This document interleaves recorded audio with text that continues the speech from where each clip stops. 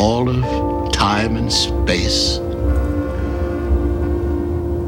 are at your call, so think it over. Choose wisely. I want to make it with Mary Ellen Cosgrove.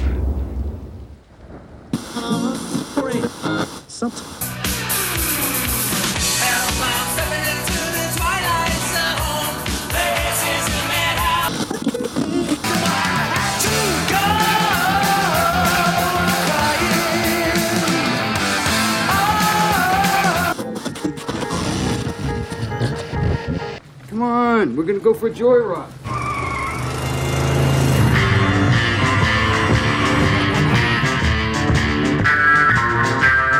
You've just made a wrong turn heading south onto strange highways. Enter death's waiting room, if you dare.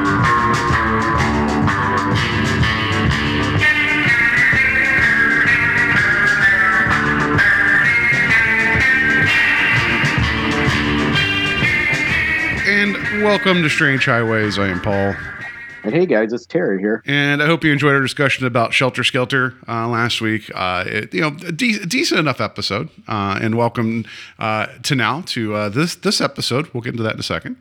I was going to make a joke about Shelter Skelter, but it's like, parts of that are a little too real. So I'm good, Anyway, so Fat Tony stuck in a bunker full of guns. That's the takeaway from that.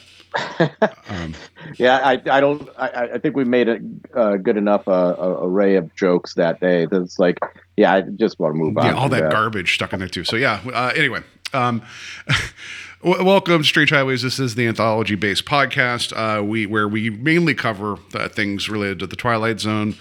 We cover the original series, and we are now barreling towards the end of the second season of the 80s iteration of the show. This will be the 12th episode. We have, this is the final 4 for the season, Terry. We're right there at the end. We got 4 to go, including this one.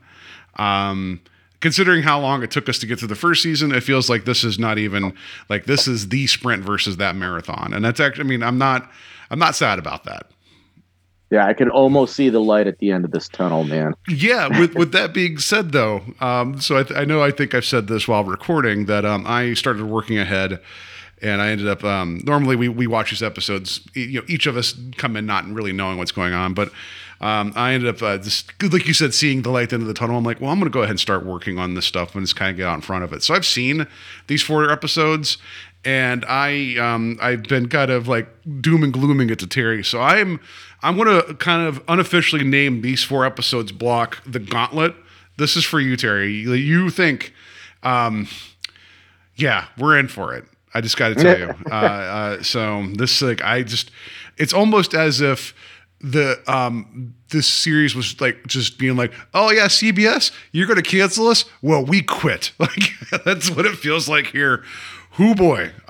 So I think in light of that, like when we get to the end, I have a different idea how we're going to rate the episode. But yeah, Terry, tuck in. This is going to be, James Cameron described Aliens as 40 miles of bad road. I don't think he saw these 4 episodes.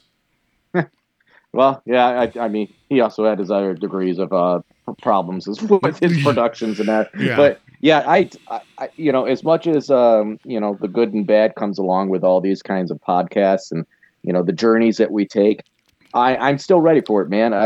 Sight unseen, I am still ready. So Let's do this. Yeah, everybody mark that. We'll find out how he feels in the next couple of weeks. Mark his words, yeah. At the end, it's just going to be, I'll be talking to Terry. Gonna be like, kill me. Just kill me, man. Yeah, you're going to be like the Brundlefly in The Fly 2, where it's just like please end it, whatever.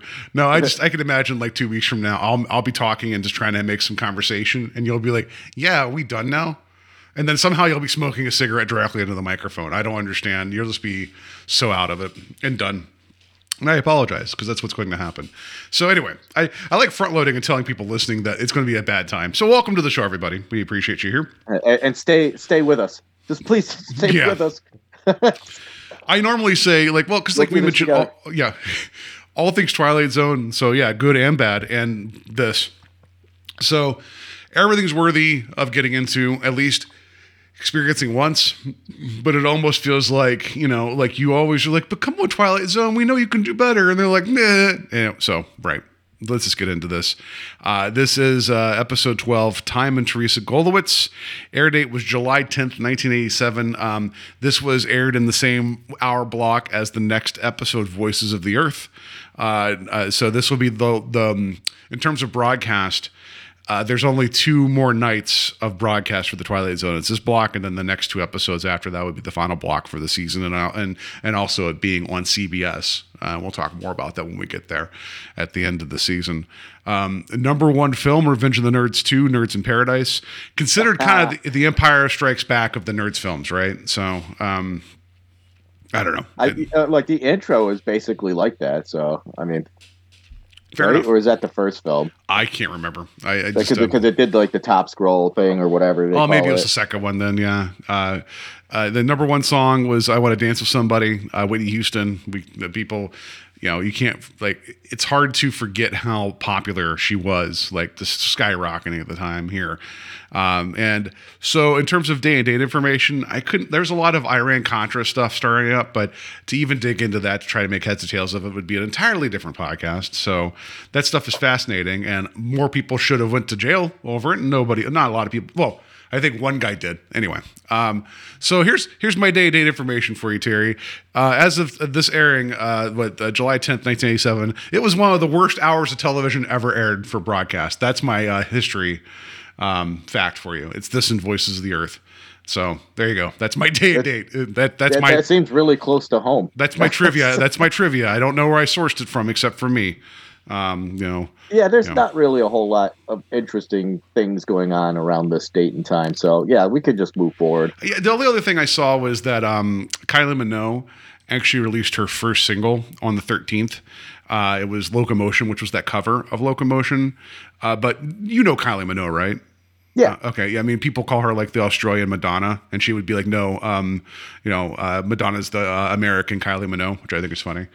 But she's had a lot of longevity, and there's a lot of her music I like a great deal. But this was her first launch into stardom. So there you go. Something positive would come out a couple days after this was released. Yeah, something. Yeah. But yeah, so I guess we'll get into our episode in the facts. Yeah. So here we got our director is Shelley Livingston. She we did one more episode, or we did another segment that she had directed, and that was But Can She Type?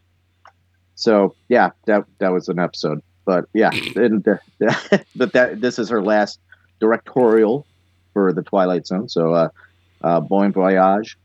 So we go into our writers. We have 2 writing credits on this. So the story is credited to I guess it would be Parky. I think it's Park. Yeah, Park Godwin. Park Godwin. This is pretty much the only intro into television or movies, but he is credited for a lot of writing. So I don't know if you had any notes. Yeah, I have some stuff here. Yeah, because I wanted to at least, because I was looking, I was like, oh, wow, this guy's actually somewhat of an accomplished author. He won the World Fantasy Award for Best Novella in '82 for his story, The Fire When It Comes. Godwin is known for his novels of legendary figures placed in realistic historical settings, written in a lyrical yet precise prose style and sardonic humor. I'm going to guess that that kind of caught George R.R. Martin's eye because he was the story editor on this season. Someone to guess that maybe he knew about this guy, So, and I'll say that knowing that Alan Brennert actually did a commentary track for this episode, so I had to watch this thing 3 times, Terry. And I can tell you that my brain was not with that commentary track. So he could have probably been like, Jesus came down from the mountain and gave this to me. I'd be like, cool, whatever. And I wasn't even paying attention. So, yeah. Anyway, it looks like Park Goodwin probably deserved better than this. Yeah, I would say so. I mean, there's quite a bit of writings out there, but I also did find out that this story was written for the Twilight Zone magazine. Yeah. So that was another thing I found out about that. But yeah, and unfortunately, he had passed away back in 2013. So yeah, but lengthy career. But yeah, so we'll get into our teleplay. Was adapted by Alan Bernard. I mean, we've talked about him at length. We'll probably be keeping on, keeping him in our future as far as these discussions go as well. Yeah. So I guess we'll get into the cast here. So the cast is led off by Gene Barry. He plays Prince. He did a episode of Playhouse 90, so there's a Twilight Zone connection there. He was also in the original War of the Worlds, and then he played a character in the Tom Cruise War of the Worlds as well. So pretty cool. Yeah, so his big thing was like he had a series called Burke's Law where he played a millionaire homicide investigator who was chauffeured in his Rolls Royce as he solved crimes. It sounds like Batman without the cape. This series was broadcast on ABC from September 20th, 63 to May 65. For his performance in it, Barry won the Golden Globe Award for Best Actor in 65. So, like, he was kind of in that kind of cool, I guess you'd say like Kirkland, like Cary Grant, kind of that kind of like smooth operator character. And that's kind of how he was kind of I guess typecast, but if it works and you won awards, go for it. Yeah, very much so. But Prince. We'll just leave it as Prince for now too. So we'll get into the reason why he's called Prince. But next here we have Grant Heslov. Yeah. Heslov. Mm-hmm. So Blinky. Binky. It's Binky. Blaustein. Yeah, Binky Blaustein. The Binky? dumbest goddamn name in ever. there Yeah. some Anyway. reason. Yeah. Sorry. I don't know if it my freaking computer changed it, but yeah. So Binky Blaustein. So he was in the thing I recognized him from was True Lies. So that was the credit I immediately recognized him because he's a pretty familiar face to him. But he was also in Congo, and he was in Black Sheep. So the big thing with him is that Heslov and Clooney started Smokehouse Pictures and began writing screenplays for productions. He was nominated for an Academy Award for Best Original Screenplay with Clooney as a producer for Good Night and Good Luck. He also appears in that film. And what else did they end up? He directed the screen adaptation of The Men Who Stare at Goats. That's a George Clooney vehicle, it's funny. Like, it's not perfect, but it's funny. And let's see here. And he co-produced The American with Clooney. He also worked on 2011's The Ides of March in June 2012. He was invited to join the Academy of Motion Pictures Arts and Sciences. So, like, Clooney and Affleck won the Academy Award for Best Picture in Argo. So they, dude is, had some success on, behind the camera too. Yeah, very much so. So, next here we'll go into Christy Lines, I guess that would be pronounced. Lens or Lines. You're right. Yeah. Yeah. So next, she was Teresa, Terry, Golowitz. Yeah, Golowitz. There's always fun names in this one, isn't there? Yeah, especially for a guy like me who can't pronounce any name. And that's why I'm just like, I trust Terry with all the words. That's what. Oh yeah, thanks. Appreciate it. I'm glad that I'm the one that's been tasked for this for the majority of our podcast career here. So that I'm sure everybody else gets a kick out of it. If there is a drinking game for this show, it's how bad every time I pronounce a last name or something. But you're going to be drunk by the end of this. 6 credits in all. I wasn't really familiar with the other 5, but yeah. She looked familiar, but I couldn't place her in anything else. But yeah, next we have Paul Sand. He plays Bluestone. Mm-hmm. So I was confused by that. Well, okay, so he is the older version of Blaustein. Right. And so he was in New York being a performer, being like a known composer. So what you would do at the time is you would change your name to make it less ethnic. So he was Blaustein, but he changed it to Bluestone. It's not said directly, but that's my take on it. Richie Valens changed his name because they thought it was too ethnic as well. Yeah, so I get it. Makes sense. Yeah. So he participated in movies like Teen Wolf 2, the classic that is, and also Oscar nominated. I don't know, that's probably not true. Anyway, right. But also in a lot of shows like Quantum Leap and Who's the Boss. Yeah. So what I had from him, it seems like his big like 15 minutes, aside from Teen Wolf 2, he was member of the Second City, Chicago Second City, and then one of his cast members in one of the plays he was in was Valerie Harper, who in 1970 had signed to play Rhoda in the CBS comedy The Mary Tyler Moore Show, because Rhoda ended up getting her own spinoff too. I remember that. During that show's first season, Sam was cast as a love interest that fell in love with Moore's character in the 11th episode. At the time, MTM Enterprises that produced that show actually did another show that they created, one for him. Well, I don't know if they created it for him, but they cast him. It's called Friends and Lovers, in which he was a double bass player for the Boston Symphony Orchestra who falls in love easily but has little success with women. It premiered in the fall of 74. Despite some reviews and decent ratings, it was considered a disappointment and canceled in January. And then, so like, meaning he had like a little bit of a spark with the Mary Tyler Moore Show, and then he actually was the lead in a show that got canceled. So yeah, he went on to do other stuff, but that was like his big, like, if he was going to become a bigger thing, it would have been there. I can't imagine Teen Wolf 2 being really his jumping point for his career, but I want him to be like that Jason Bateman, he held me down, anyway, so. Yeah, right. But yeah, next here we have Gina Gerson. Gina Gerson is she's Laura in this. Weird that you were able to say her name without a problem, Terry. Why is that? There's a reason. There is definitely a reason for that. I'm pretty familiar with some of her career, but yeah, she was Laura in this. I knew I recognized her, but I just couldn't place her at first until I finally looked up the IMDb. She was in Bound with my future wife Jennifer Tilly. And, so of course that movie's great in its own right.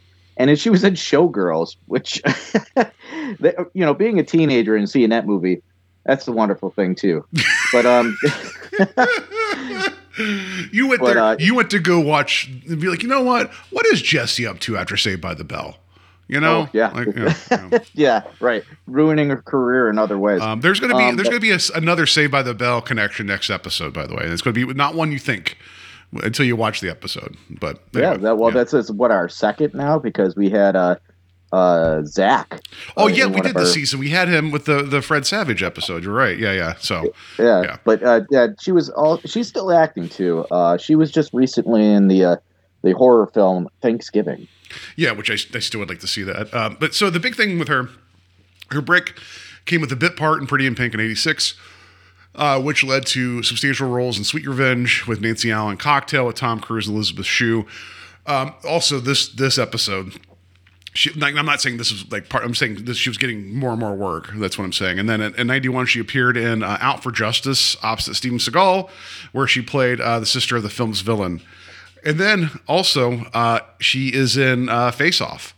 Not for very long, but she's like, I love Face Off, so I think it's worthy of mentioning. And what was it? And we obviously don't get to discuss it enough. Yeah, right. It's just we love Gina Gershon. There was just a moment in life where you're just like, she is just unbelievably gorgeous. But I'll say this: she's super young here, so that's weird. In terms of like being like, you know what I mean? Like, and then I will say that the commentary from Alan Brenner, whenever he was talking about the episode, and that commentary was recorded like mid early 2000s, I think. He was talking about her, and he got really weird about it. And because he was like, Rockney O'Bannon was like doing some of like the daily, like looking at some of the dailies coming in. He was like, who is that? And like all the guys, it was basically the way he talked about it. You would almost expect to see, you just turn around and see a bunch of like wolves dressed up in like zoot suits at a card table, pounding the table and their tongues going in and out and the eyeballs popping. That's the way, the way they're talking about it. You'd almost expect like a Tex Avery reaction to her. And I'm like, how old is she here? It was weird. Yeah, well, as I say, she's gorgeous, and she is gorgeous. But like, it's like I don't know. Like, you go back and record commentary. It's like, yeah, all of us thought she was smoking hot. And like, yeah, she's playing like was the junior at a high school party. Just cool your jets. Though, to be fair, this episode also goes some places with comments about like teens that I do not agree with. Anyway, continue, please. Yeah. So next here, here we go. Another name. Bayou? Bo. It's Bo. Bo? Yeah, Bo. That's okay. It's French, right? So I don't know. It's just, I just know it's Bo. It's I think it's B-A-U. French. Yeah. But yeah, next, Bo Dreman. Dreman. Yeah. Yeah. So plays Bob. I could pronounce that. I'm glad that this came up because this was definitely something that I was hearkening back to when I was watching this episode. Have you ever seen The Heavenly Kid? No, but that doesn't it have like not Ricky Schroeder. It has it's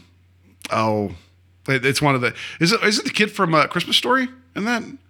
I don't believe so, but I'm going to look it up. Right now. But nonetheless, so Bo was in The Heavenly Kid, and that was something that just kind of like, and we'll get into that, but I felt very strong connections to that film, and then which I'd love to find this. He was also in Frankenstein, The College Years.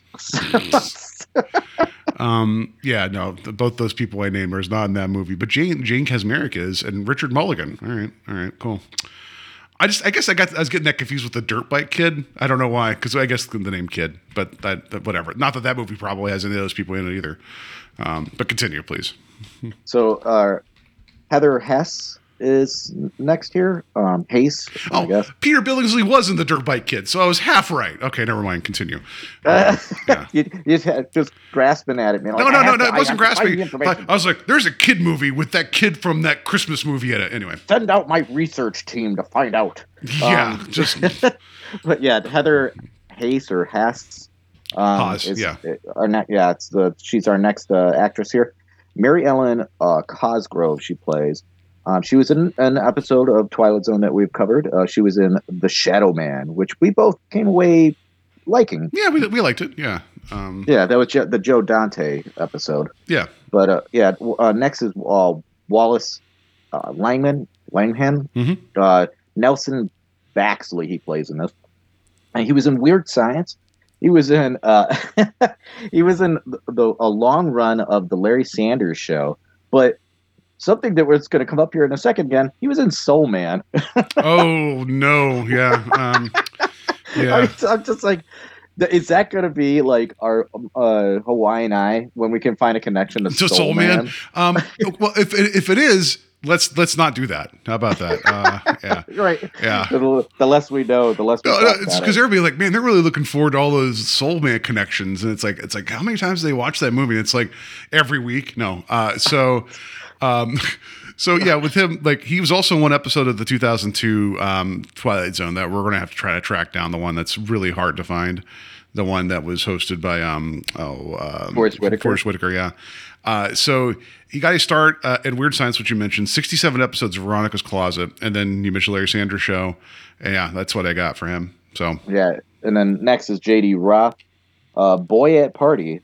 He was in an episode of Tales from the Dark Side and did some voice work for some cartoons, like some of the Johnny Quest stuff. Mm-hmm. Yeah, a lot of executive producer work. Like, so yeah, a lot more behind the camera stuff. Yeah. And then next and last cast member here is Laurel Green. She was Girl at Party. She was in an episode of Amazing Stories, and she was also in Soul Man as well. Man, well, one, Jesus Christ, and two, it's just, I think it's funny because I could tell when I there's certain points where I'm doing like cast and crew notes that if you look at my notes, you could tell when I really start getting annoyed and don't dig that deep. I did not like with her. I just wrote 21 credits, so clearly I didn't do. So my apologies, Laurel Green. I did not shine a light on your work in, humanity's greatest masterwork, Soul Man. I thought you were going to say humanity's greatest blunder. That's like, No. Outside of some other things like the Hindenburg. But, yeah, I mean, like you got like the Holocaust is up there, right? Like it's up there, but I wouldn't say soulmate. Like like that's going to be really really low on the list of things that's considered humanity's greatest blunder. But it's on the list though. You know what I mean? Like the list is always building. It's in there somewhere. Oh, it's still. Oh, yeah. The list will continue to build. I mean, I listened to Behind the Bastards. It's going to continue. So wait till you get to his two-parter that he does about the film of Soul Man. No, I'm kidding. So it's got to have a two-parter. Yeah, it has to have a two-parter. So anyway, yeah, that's cast and crew for Time and Teresa Golowitz. Terry, yeah, welcome to the Gauntlet. I'm just going to use one of these. All right, so as we were talking during private channel, which we can agree was not a good episode at all. And then so we go from that to Shelter Skelter, which was pretty good, to then these next four. And I know I kept talking to you about the potential of pulling some ripcords, just knowing that we have some shit to get into like the next couple of weeks. That's going to be. Yeah, it's going to be, yeah. So how do you want to do this? Because this story is just, it annoys the piss out of me. I would say that this one really doesn't need like the in-depth retrospective that we've done for some of the episodes. But I do still think that there's a story here that's worth, some of a dig. Fair enough. Okay, we'll do that. So, and the way that you're phrasing it, I'm really fearful of the next few. That if my ripcord's still sitting there, I want to have it at the ready. Oh, you have no idea what delights you're about to behold. Yeah, thanks, Pinhead. Pain is pleasure, right? And if that's the case, you're going to enjoy the next three so much. So we get Bluestone. He's playing the piano in New York, like just basically like beautifully playing it, and then we get interrupted by a stranger that who's well dressed, and he's like, basically pours the loudest effing drink. Yes, ever. Yeah, right. Full in a china shop. Yeah, it was just like, I'm going to pour more noise into this glass full of ice and see what happens here. So basically, you find out that Bluestone has actually had a heart attack and died, and that this person here that is called the Prince. You're like, oh yeah, I can see what you did there. This isn't our first rodeo at the Twilight Zone. Like, we get it, right? You could have been Julie Newmar, right? Anyway, so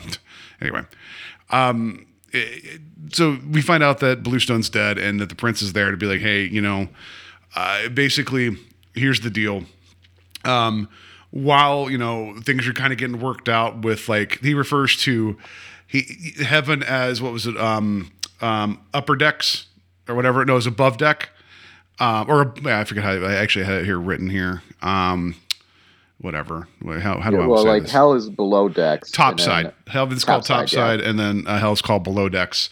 He's like, I'm gonna, he's like, listen, here's the deal. We're a big fan of your music, Below Decks, and we're hoping that we can entice you to come down sometimes to play for us.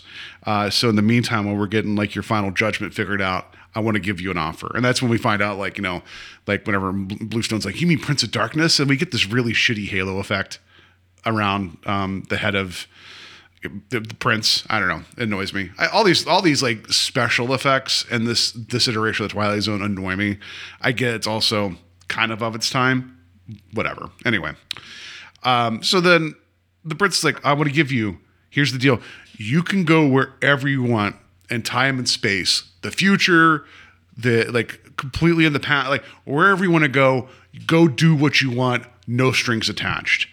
And Bluestone, being, this older gentleman. Let's dive into that a little bit here before you really break this down. Man, think about all of the events that you could go. Like, he's not even giving them the limitations of in your lifetime. It's like you could go anywhere. You could do anything. You could witness probably even the birth of Christ if that was important to you.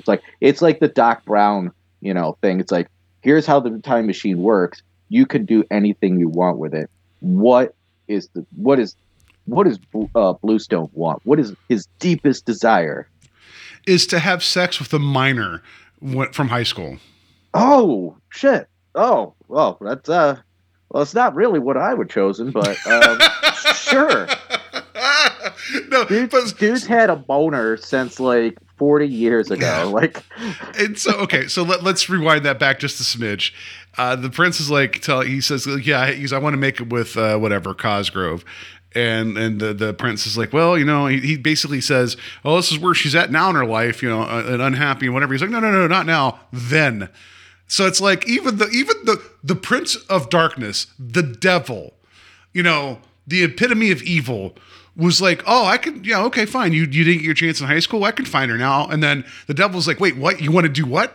Like, when you catch the devil off guard, that's an issue, so anyway. So yeah, he wants he's to like, go, that's like, he's almost like marking it off like, haha. He's like, you really are a sinister son of a bitch. Yeah. You maybe should be below decks. Yeah. He's like, game recognizes game, young man. No, sorry, old man. So then, yeah, basically he's like, that was the one thing I wanted more than anything. So that's what it is. He wants to go back to that one party that was in high school for them, which was 1948. He wants to go back and make it with this girl. But then, so when he goes back in time, he is the physical age that he was then, but he still has everything in he's still him, right? So he's now Binky Bluestone, which I don't know if how do you live in a world with the nickname Binky? Maybe that's why you get out of there and just name yourself Bluestone, Binky Bluestone. So he goes to this party, and as back in 48, and it just I wrote to Terry, appreciate this. I was like, we are now back in time. I wish the car from Joyride would just tear through it and run him over. So I would like. I mean, that's not too far from the timeline. That's what I'm saying. Like the car would just run him over, and then like this entire like whirlwind of like trash would just fly behind them, from that town. Maybe this is the same town, and it's like, yeah. Anyway, if that would have been the way the segment ended and that was it, I would have been like, all right, guys, I've seen the greatest moment of television ever. But no, that did not happen. I'm glad that they made him the age that he was back then, because if he would have walked into that party looking like he did before, like, how does this work? What if they pulled the quantum leap thing where when he looked in the mirror and he saw himself as the young guy? I was wondering of two things. It's like, it's either going to be that, or it's going to be him as the actual age. And it's like, they went for the third option that I didn't expect. And I was like, oh God, thank you. That would have been way better if they would have put him in a wig and like try to make him look like that Steve Buscemi meme of him carrying the skateboard over his shoulder. Like, hey kid, like, hey fellow youngsters or whatever. Right. Like it would have been amazing. Oh, that they've been like, well, that would make it problematic. Sure. But some of the stuff that goes on in this episode is still problematic. So he goes in, talks to his one friend. I think his friend's Bob, right? And as Bob's like trying to talk to him, he's like, oh, by the way, Bob, he's like, I'm going to tell you your entire future, and it's like, that's a dick move. Anyway, so and then this is like, I got to tell you, as much as the world has all the problems that it has and everything we're dealing with, I don't know. You and I grew up in a time without smartphones and without the internet being a big, big thing. So we can still be like, back in my day, I don't know what I would do in the 40s for like recreation, because this party looks like the worst party ever. Right. It just looks like, well, the one dude has bourbon, so it can't be too terrible. Yeah. Yeah. Fair enough. Right. So anyway, we get these like little snippets of conversations or whatever. And then, what was it? And then we find out that, Laura approaches him, who is Gina Gershon, and she's talking to him and being very direct. And then he's like, what's going on? And then she gets that same halo effect. So Laura is now being embodied, like the Prince of Darkness's essence is in her. And so she gets to say some pretty, credit to her. She plays it very straight, right? But she's saying some kind of messed up things to our friend Binky here, about like, hey, you ready to go over and, finish the deal or whatever? It's a little awkward. Yeah, to say the least. I mean, but it is kind of interesting how he's saying that, like, or at least Binky is saying that, isn't it kind of weird that you're here right now, like, participating in this? He's like, no, it's more like of a split screen kind of thing. And I'm like, that's a pretty interesting way of phrasing it. And then, like, the whole idea that he has this, I guess, like, like a journeyman, like somebody who's taking you along and showing you like, all right, this is what you're going to do. There she is right now. Like, what are you going to do? Yeah. I'm saying this is like really shitty Quantum Leap. You got Al there, right? That's kind of guiding, Sam Beckett on his way to Pound Town. So I just the phrasing of guiding him up like that. Yeah, sorry, that was not on purpose. You're right. No pun intended. Points off for me there. So no, but like the other thing too, you get Bluestone talking to Laura, and he's like, yeah, it's like, well, what about like Cosgrove? And he's like, yeah, it's like she's not quite what I remember. So the one conceit there is that your memory of something is always going to be imperfect. Like the way you know what I mean? Like, good, bad, otherwise, it might have been the greatest day of your life. And so everything's going to be always remembered as shiny, happy, or it was the worst day of your life. Or some details are going to like, you're going to think that with 100% certainty that's how it happened. And that's Isn't that movie Big Fish about that? Like, kind of. I mean, it was about the one person always kind of like, always telling the bigger tale, right? Which I love Big Fish. But yeah, when you get to the end where you realize that there is actual truth to those stories, but he was being very exaggerated. But it's more like, I don't know, like, it's the Al Bundy 4 touchdowns in one game. Like it's the whole thing of like, nothing's ever going to be better than that. And you can't tell me otherwise. This girl that got away from him is like, because he never, got a chance to make it with her, she was like this, unattainable goddess, the way it was kind of painted. Right. And then him seeing her now, then in 48, when he's supposed to be a high school kid as well. And he's like, I don't know, like she doesn't look the way I remember. And then Laura's like, well, you got to go do that. And he's like, I'd feel like a child molester. And I wrote all in caps, yes, you should feel that way, was what I wrote. Yeah. Yeah. Yeah. Because I mean, the memories are one thing, but this is an actual physical action that you're supposed to be doing at this point. It's like, you're still the mind of a, like how old is he? Would you say he's like 65 or so at this point in his life? And he's in the body of his like 17-year-old, 18-year-old self or whatever it is. It's like, that's very strange to like try to, work that one out in your mind. Be like, yeah, but I could. No, don't you do it. Yeah. So in the meantime, while he's talking to Laura, Teresa shows up, and then he's like, oh yeah, I didn't really ever notice her. And it's like, there's this whole thing. I didn't write it down directly, but he said that, was it Mary Ellen, like whenever she'd have parties, she would always bring over a few just plain girls to kind of basically plain girls. Yeah. Somebody to like kind of make everybody else look more kick ass. Like what that hurtful thing, like the pig party idea, right? Like which I mean, whatever. I actually, that's funny that you phrase it that way too, because I watched the episode of Married with Children where they referenced the pig party. Yeah, the Mensa episode where Kelly gets invited to the genius party and like Bud's like, no, it's a pig party. Like, yeah. So it's fun. Yeah, it's funny that you phrase it that way. So I guess that would be the best way to kind of frame this. Is that she was the girl that like not popular, really nothing good going for her. No real connections to anybody. I mean, even as you see her sit next to another dude that's sitting on the couch, dude looks over. He's like, oh, I'm out of here, and he like, gets up. Look at this perfectly normal girl that like it isn't like, I don't know. It wasn't like she was like the female version of Pigpen walking in. It wasn't like it's funny because like they the way that they're like kind of explaining this all, it's like that she's a chud. Yeah, that they had invited to the party. It's like, oh no, look out for chud. No, and it's like when Drax sees Mantis in Guardians of the Galaxy Volume 2, and he's like, oh, you're so disgusting, I'm throwing up right now. It's like, no, there's nothing. Like, what is wrong? Yeah, she's like, honestly, in my opinion, Teresa's the most attractive. Yeah. In the entire party. Yeah. So, but she's a high school girl, so we're not going to talk about it like that. No. Anyway, that's whatever. Attractive. Yeah, no. So Terry's like, if I could go back to high school in 48. No, in 1948, when I went to high school. So that's when we get Gina Gershon playing the part of Laura. She just turns and looks at Binky, and she's like, Laura has to go to the little girl's room. I'm like, I was like, yuck. Like, why would you, Jesus Christ. Like, what is wrong with this episode? Right. Anyway. There's something really skeezy about that too. It's like, cause he is in her body and it's like, yeah.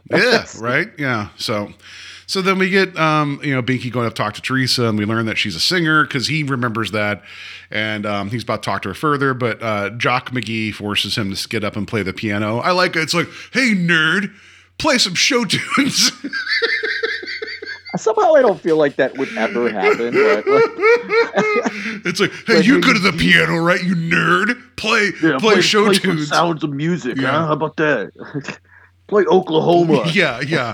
So it's whatever. And so the thing is, like, everybody gets around the piano, and it's like, and everybody's excited. And it seems like most people know the song he's playing. So I'm just like, what kind of world are we living in? I mean, whatever. I mean, they might all be theater kids. I doubt it. But, anyway. So that was weird. But as he starts playing it, Mary Ellen was about to start singing. And then Teresa, the one that the plain girl comes in and starts belting out singing, and her voice is amazing.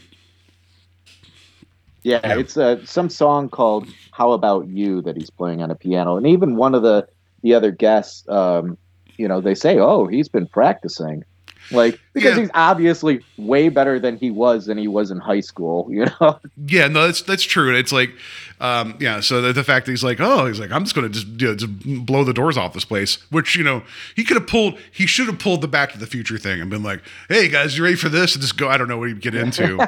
He just moves into Chuck Berry. He starts playing like Bat Out of Hell, like just starts getting into that, like whatever. I would do anything. It's like, you're not going to like it. And maybe your children aren't going to like it, but somebody will anyway. So Jerry Lee Lewis would probably be the best comp at that point. Oh, yeah, that's true. For piano, yeah, it just sets the shit on fire, and that would have been amazing. Yeah, see, this episode could have went so many better ways.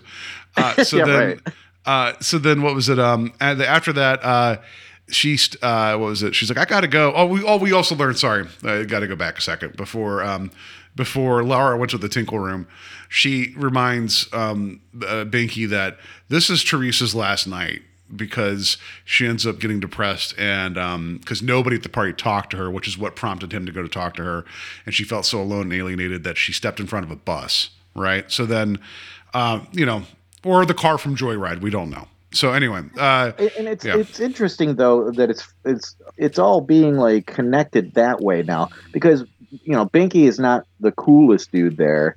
He just happens to have connections in that. Like, wasn't there something he did something for somebody and now he just happens to be connected to the group? Was it like he helped somebody with their tests or something? Maybe, I don't know. I can't recall what. Yeah. Like he's connected now because of a simple action. They're like, yeah, he's just the dude that maybe we can get drunk every so often. Well, that and also like I feel like you've been like in those social circles where just because you're not a part of certain cliques doesn't mean that you don't know somebody from another, until high school's hell for everybody, like whatever, let's be honest. But there was I was that weirdo that was on the chess team and all this stuff, but it doesn't mean that I didn't have friends like on the football team, it just is what it is. Right. Or have friends in the band. It's like, yeah, there's those different cliques, but if you went to a party, it doesn't mean that you're there to be best friends with everybody, but a couple people, right? There was that kind of, like that, I get that. So I didn't really question that part of it. So at least it seems like Bluestone was at least adjusted enough to be able to be at a party. Whether so versus Teresa, whatever. Anyway, so she's like, I got a bus to catch. I'm like, I like that line because it means two things. So I thought that was funny. And then so she gets ready to leave. And then what was it? He goes out to her and be like, no, you're amazing, and starts talking about basically you have all this talent, you should let the world know. And there's a weird thing about she's like, this is the first time you've talked to me and the first time you ever noticed me because I can sing. And she's like, I forget what it was worded to, but because of this one thing, now I'm worth it. And he was like, yeah. And he's like to her about if you keep your best part to yourself, then why should anyone notice you? That feels backwards to me. That is, yeah, it's like a weird, backhanded compliment of some sort. And it's like, I mean, people shouldn't have to be like, I want people to like me, so I'm going to just give out this hidden talent of mine. It's like, and in hope that everybody will like me. It's I've never sat there for 1 second in my life and be like, well, I play guitar. I guess I'm going to play guitar just so people will like me. It's never been that way. I don't know, man. There's been those times we've been on the beach and you're like, oh, what happened? You just bring out the acoustic guitar. You're like, hey, what's going on? I usually do it on doors, or I do it on steps when I'm at parties, and I have it smashed above my head. Yeah. Like, but the thing is, you only play like a couple notes, and you're like, that reminds me, and like, and you'll never get through a song, right? Like, you just want to tell stories, and just anyway. But yeah, I just feel like if there's people that I'm like, you know what, you're not really a conversationalist, but if you start juggling right now, we're going to be best friends. Like what? Yeah, I just do the thing. Do the thing. Yeah. It's like, oh, you're good at singing? I don't care. That's your personality trait. Cool, Anyway, but I get the point of it, but it's like, whew, that's weird. So then he's like, he promised me that you'll see me tomorrow and we'll work through this and whatever. She's like, okay, right. And then so then he goes back inside. Mary Ellen's in a room that's like, I don't know. You didn't happen to say that the prince has now embodied a different person. Oh, Bob. Yeah, it was Bob. He comes over. He's like, hey, we need, look at that. He's like, also like, I hate to say, because I got a lot of things going on right now, so I'll leave you be for a moment. But basically, he's like, your opportunity for why you're here is, disappearing. Basically, like, yeah, your window is closing right now. Yeah. So then we get Binky going up to this bedroom where, Jesus Christ, we get Mary Ellen, basically trying to get she's trying not to get raped by her boyfriend, and also future husband, by the way. Like, did you catch that? Yeah, and there's a bit of a joke here too. Yeah, joke. Yeah. So then, he there's the whole thing where he's like, yeah, go ahead and scram or whatever. He calls him, I don't know. Anyway, so the guy's like, and it bounces. Make like a tree. Yeah, get out of here, right? And so, which this guy who is like, I don't know, has 6 inches on Binky would probably just turn around and kill him, but guy storms out. Was it Mary Ellen calls him was a sex fiend or whatever, which, sure. Yeah, he's like, I'm leaving and I'm never coming back. And then that's when Binky's like, bet. Nah, not really. You're coming back. But then he sits down on the bed with her and she's like, well, thanks. And then, like, what was it? You find out that she stuffed her bra. And like, did he reach in to grab one of them, or did she just reach in to grab one? They were just I think like, and one of them, balled up socks, not Anyway, sorry for anybody's yeah. I think Ogre like reached in and grabbed one and pulled it out, and like he was trying to cop a feel, and then like that's while like Binky sits down. He's like, "Oh, what's this?" And she's just like keeps on pulling him out like it's a clown trick. It's like never under like it's a scarf that just keeps going. No, so then and she pulls off her wig, and it's like, "Oh my god!" Yeah. And it's the devil the entire time right now. So then they talk for a minute. And she's like, you're my bestest friend or whatever. And then like he kisses her on the cheek and then like leaves. And it's just like, okay, sure, cool. Thank you, Bluestone, for, not being so weird, but still pretty weird. And then he walks outside and like that exchange took like 5 minutes. Yeah, but it also didn't appear that she was just like, now you have the keys to the kingdom. It didn't feel like that at all. It just like, it's like she was already friend zoning him anyway, and he's just like, you know what, I'm at peace now. Like, well, good for you, because you should have been, whatever. So then he goes outside, not even a few minutes later, and Teresa's ripped. Like I was like, what is going on here? Like, we don't see the bottle of Mad Dog fall out of her hands, but. Right. Yeah, she's been slowly working on it. You didn't know, but if she wouldn't have that liquid courage, she wouldn't have gotten up to the piano and sang. Yeah, we're gonna find out. It's like it wasn't depression that killed her. She was drunk and fell in front of a bus. All those Shirley Temples. Yeah. All those marijuanas got to me. No, so then. She's like, yeah, I'm going to, I missed the one bus, but my friend told me, whatever. It's just this whole thing where it's like, she's going to be okay. And she's like, tomorrow, right? And then he's like, I'll find you. Believe me, I'll find you. Creepy. So that's, and then she gets invited back into the party. So it's like, it's already working out for Teresa. Like, it's people are, already seeing that, maybe she's not a geek. Maybe she has some merit outside of just singing. It's like, it is what it is. I just loved it. Like the ideas. It's like, now it's like, she's a free person. She can live the life that she's always wanted. Yeah. She's a cool kid now. It's like very much like a John Hughes film. Like it's like almost as if someone been like what if she was outside and drunk and then she broke her glasses and comes in without her glasses on? Everyone's like, oh, you're so beautiful, like whatever. Just so anyway, so we go back forward to the present, and we find out that after this, that what occurred was that Bluestone and Teresa ended up having. She went off to be a very successful singer, and they ended up like working together, and like the world was better in terms of like enrichment wise having Teresa Golowitz around. And so dogs and cats are getting along together. It's a great harmonized thing now. Yes. So thank God Teresa's in the world to make music. Yes.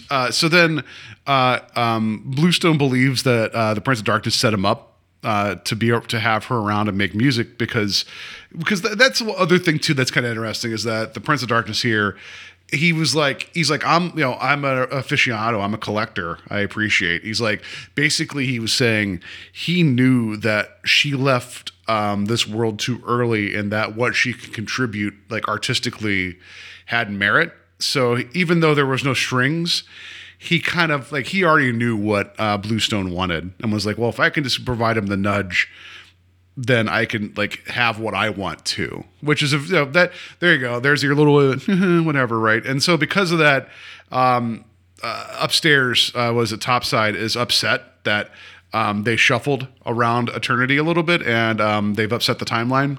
So because of that, Bluestone has to lay low for a while, so that way, the God will calm down eventually.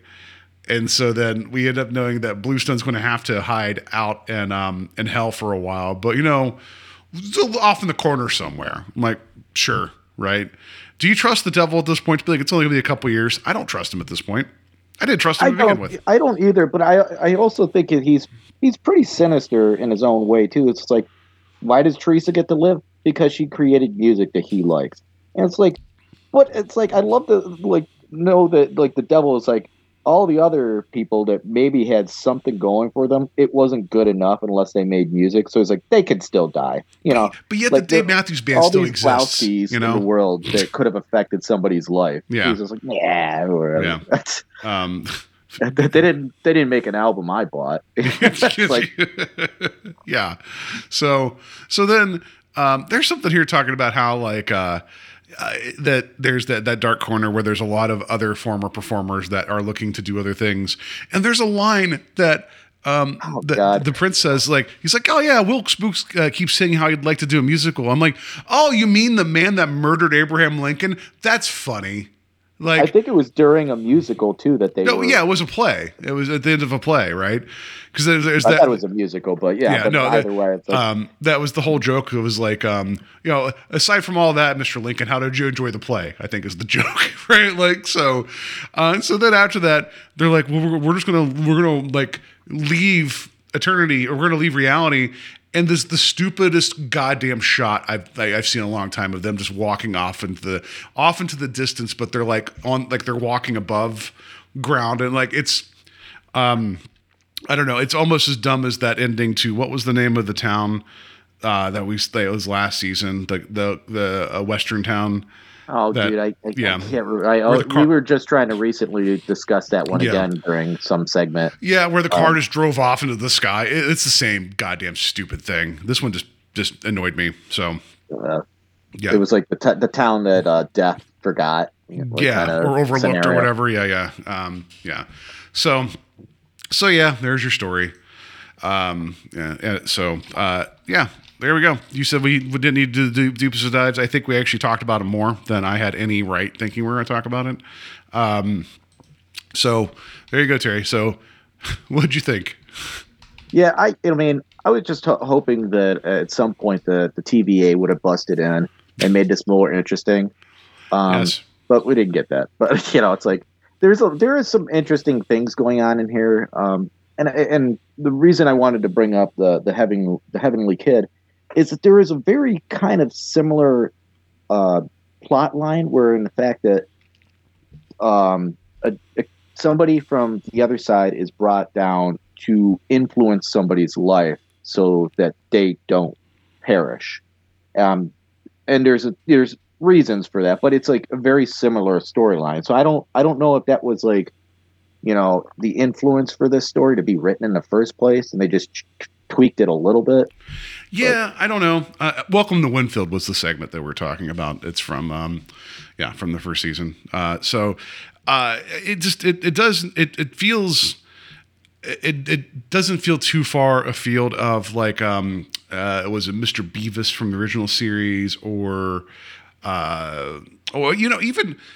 even in a kind of a dumb way, Ye Gods from the first season of the 80s iteration, like a little bit of very that. much so because of the devil play thing. Yeah, and with this one, like even CBS is like, can we lay off the devil for a bit, because it seems like that, like the devil was showing up everywhere, and so they originally were going to rewrite it to have it be the Archangel Gabriel come down, but like whatever, it just didn't go that way. Which either way, I don't really care. But yeah, that whole like. And then what was it? What was the other one from the original series? The one with Cara Barnett that I just despised that episode, but it had a guardian angel in that too. So yeah, it's like this isn't an undone. This has been visited before, and then also going back in the past and trying to change things. Yeah, get that too.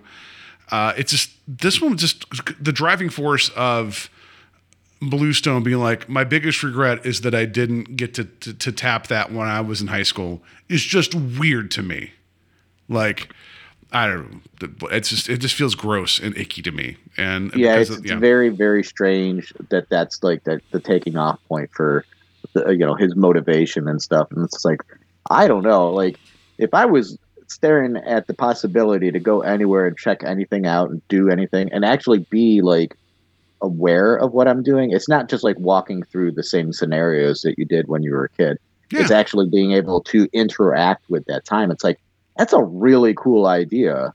Yeah. But oh well, it'd be like, but again, you piss off the TVA, so don't do that. Yeah, they'd be like, Paul, you can go through all the space of time. Where do you want to be? The McRib. No, Paul, where'd you want to go on all space? The McRib. I want it when it's back. Szechuan sauce. Yeah, yeah. I want to be first in line for the Szechuan sauce. Yes, that's it. So whatever. This was trying to walk the line between like, oh, it's witty and funny with some of the dialogue, and it was also trying to be like heartfelt, but none of this connected for me, and it just annoyed me. It annoyed me so much. So that's just, and I know that our goal here isn't to like just like be like hate watching and kicking the shit out of things, but oh my goodness, like the first time I watched this, I was like, you're kidding me, and then watching a second time for notes, then having to watch it with the commentary, I kind of really despise this episode in a lot of ways. So anyway, so I am a bit more forgiving, but yeah, okay, that's kind of where I'm at. I would say that some of the things that we've watched recently are far worse than this. And for some of the movies that, especially 80s films that I enjoy, that I can like kind of connect this to, and like how it feels so much like some of them, I will be on the brighter side of this. That it's not terrible. It's totally watchable. But I think Bluestone is an idiot. Fair enough. I mean, and so then also Brenner mentioned during the commentary that this was actually originally shot to be a full 30 minutes back whenever CBS intended to have these as like an hour-long block with episodes, right?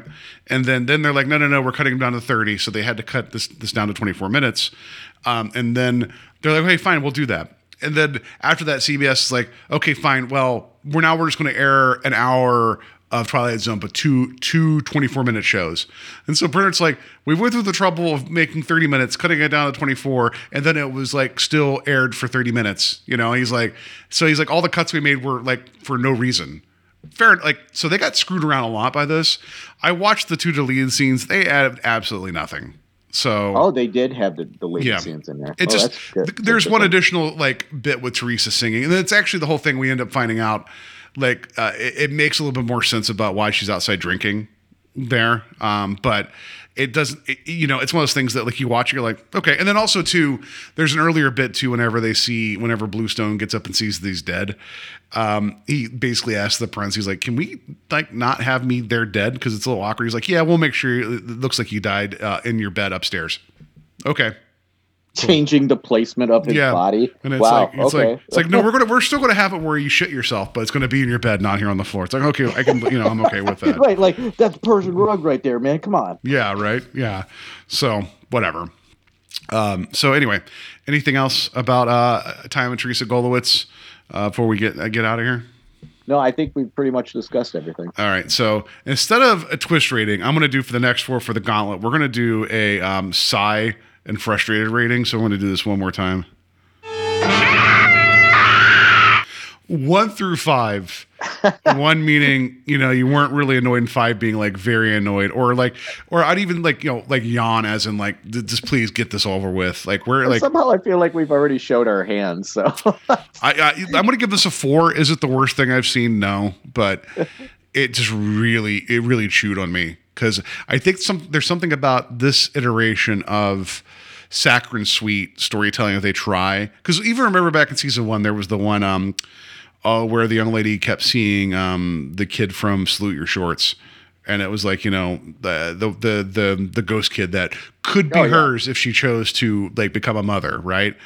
Something about this, the way this stuff's handled, I'm not a big fan of, and maybe it's just kind of an affect of the way television was written. Then I still think some of the stuff was handled better in the 60s, and I'm not trying to be like it was better back then. I don't know. I just think it worked better for me then when they would do some of this stuff than it does here. So this one really annoyed me. Yeah, I guess I'm going to have to give it a 2 because I'm more of at the sigh part of this than the scream my head off. It's there are a couple of things that just it's like, what? Yeah, like, right. what are you doing? Yeah. Like, just like rewrite that just a little bit, But otherwise it's not something I'm going to revisit. It's just fine just being there as an episode. Yeah. Okay. Cool. You came out of the first leg of the Gauntlet and much more intact than I expected. So credit to you. Let's go to our discussion about Time and Teresa Golowitz. You guys can find us on Strange Highways on Facebook. Email us directly at strangehighwayspodcast@gmail.com. Wherever you find your podcast, rate and review us. If you give us 1 star because you loved Time and Teresa Golowitz, I understand. I don't agree, but I understand. I will respect, but not understand. But if you just enjoy the conversation, let people know, because the algorithm's out there and it's hard to get people on people's on their radars. So if you enjoy the show, let people know. We appreciate it. And Terry, where can people find us otherwise? Well, we are still on Instagram. Not much activity lately. Just been kind of a dredge for us for certain reasons. But yeah, we will get back up and running and posting a lot more stuff. Try to harken back to some of the things that we've covered more recently so we can really get you guys a little bit more active on some of the prior episodes that we've done. But yeah, Instagram is still a thing for us, and we'd appreciate it if you give us a like and a follow. Yeah, and then also since we're fast approaching the end of this season, we are going to take a bit of a break for some detours before we get into season 3. Yes, so, yeah, give us some fuel. Yeah, it might be a little bit more of a lengthy detour because since as of right now, season 3 is the last season of the Twilight Zone that we have access to. So. Whatever. It, change is good, but it'd be nice to maybe wait on that for a minute. So all their suggestions would be appreciated. Yeah, we got some things stoking in the fire right now, but I think there's a lot more that maybe some of our listeners would like to hear us discuss, and operators are standing by. Yes. So, all right, let's just talk about what we're getting to next. And now, Mr. Serling. All right, next episode, Voices in the Earth. It is season 2, episode 13. It has our friend Marty Balsam in it that you and I have talked about previously in season 4 of the original series, The New Exhibit, which we liked that episode a great deal. It was actually one of the standouts of season 4. And then also he was in, one of the early episodes of season 1, the 16mm Shrine, that's an amazing episode as well. And then he was also in Personal Demons in season 1 of this series that Terry hated. So we'll see how that goes. Terry, welcome to part 2 of the Gauntlet. I'll just say that, Voices in the Earth. Whew. Yeah. I fought my opponent. I've taken him down, and I am moving to the next stage. Yeah. Good luck with this one. But let's just put it this way: it's like a tractor pull, right? It's like to use a monster truck reference. Like you're like, oh, this is easy going, and it's only going to get the sledding's going to get tougher from here. So yeah, congratulations, Terry. You survived Time and Teresa Golowitz. Let's see how you fare with Voices in the Earth. So that's going to do it for us this week. Everybody have a good week. Have a safe week. Don't be a goddamn weirdo. Like that's what I'll say. Like, high school is high school. Be an adult. Don't be a weirdo going back in time to go sleep with underage people. Don't do that. And don't rely on your talents to make people like you.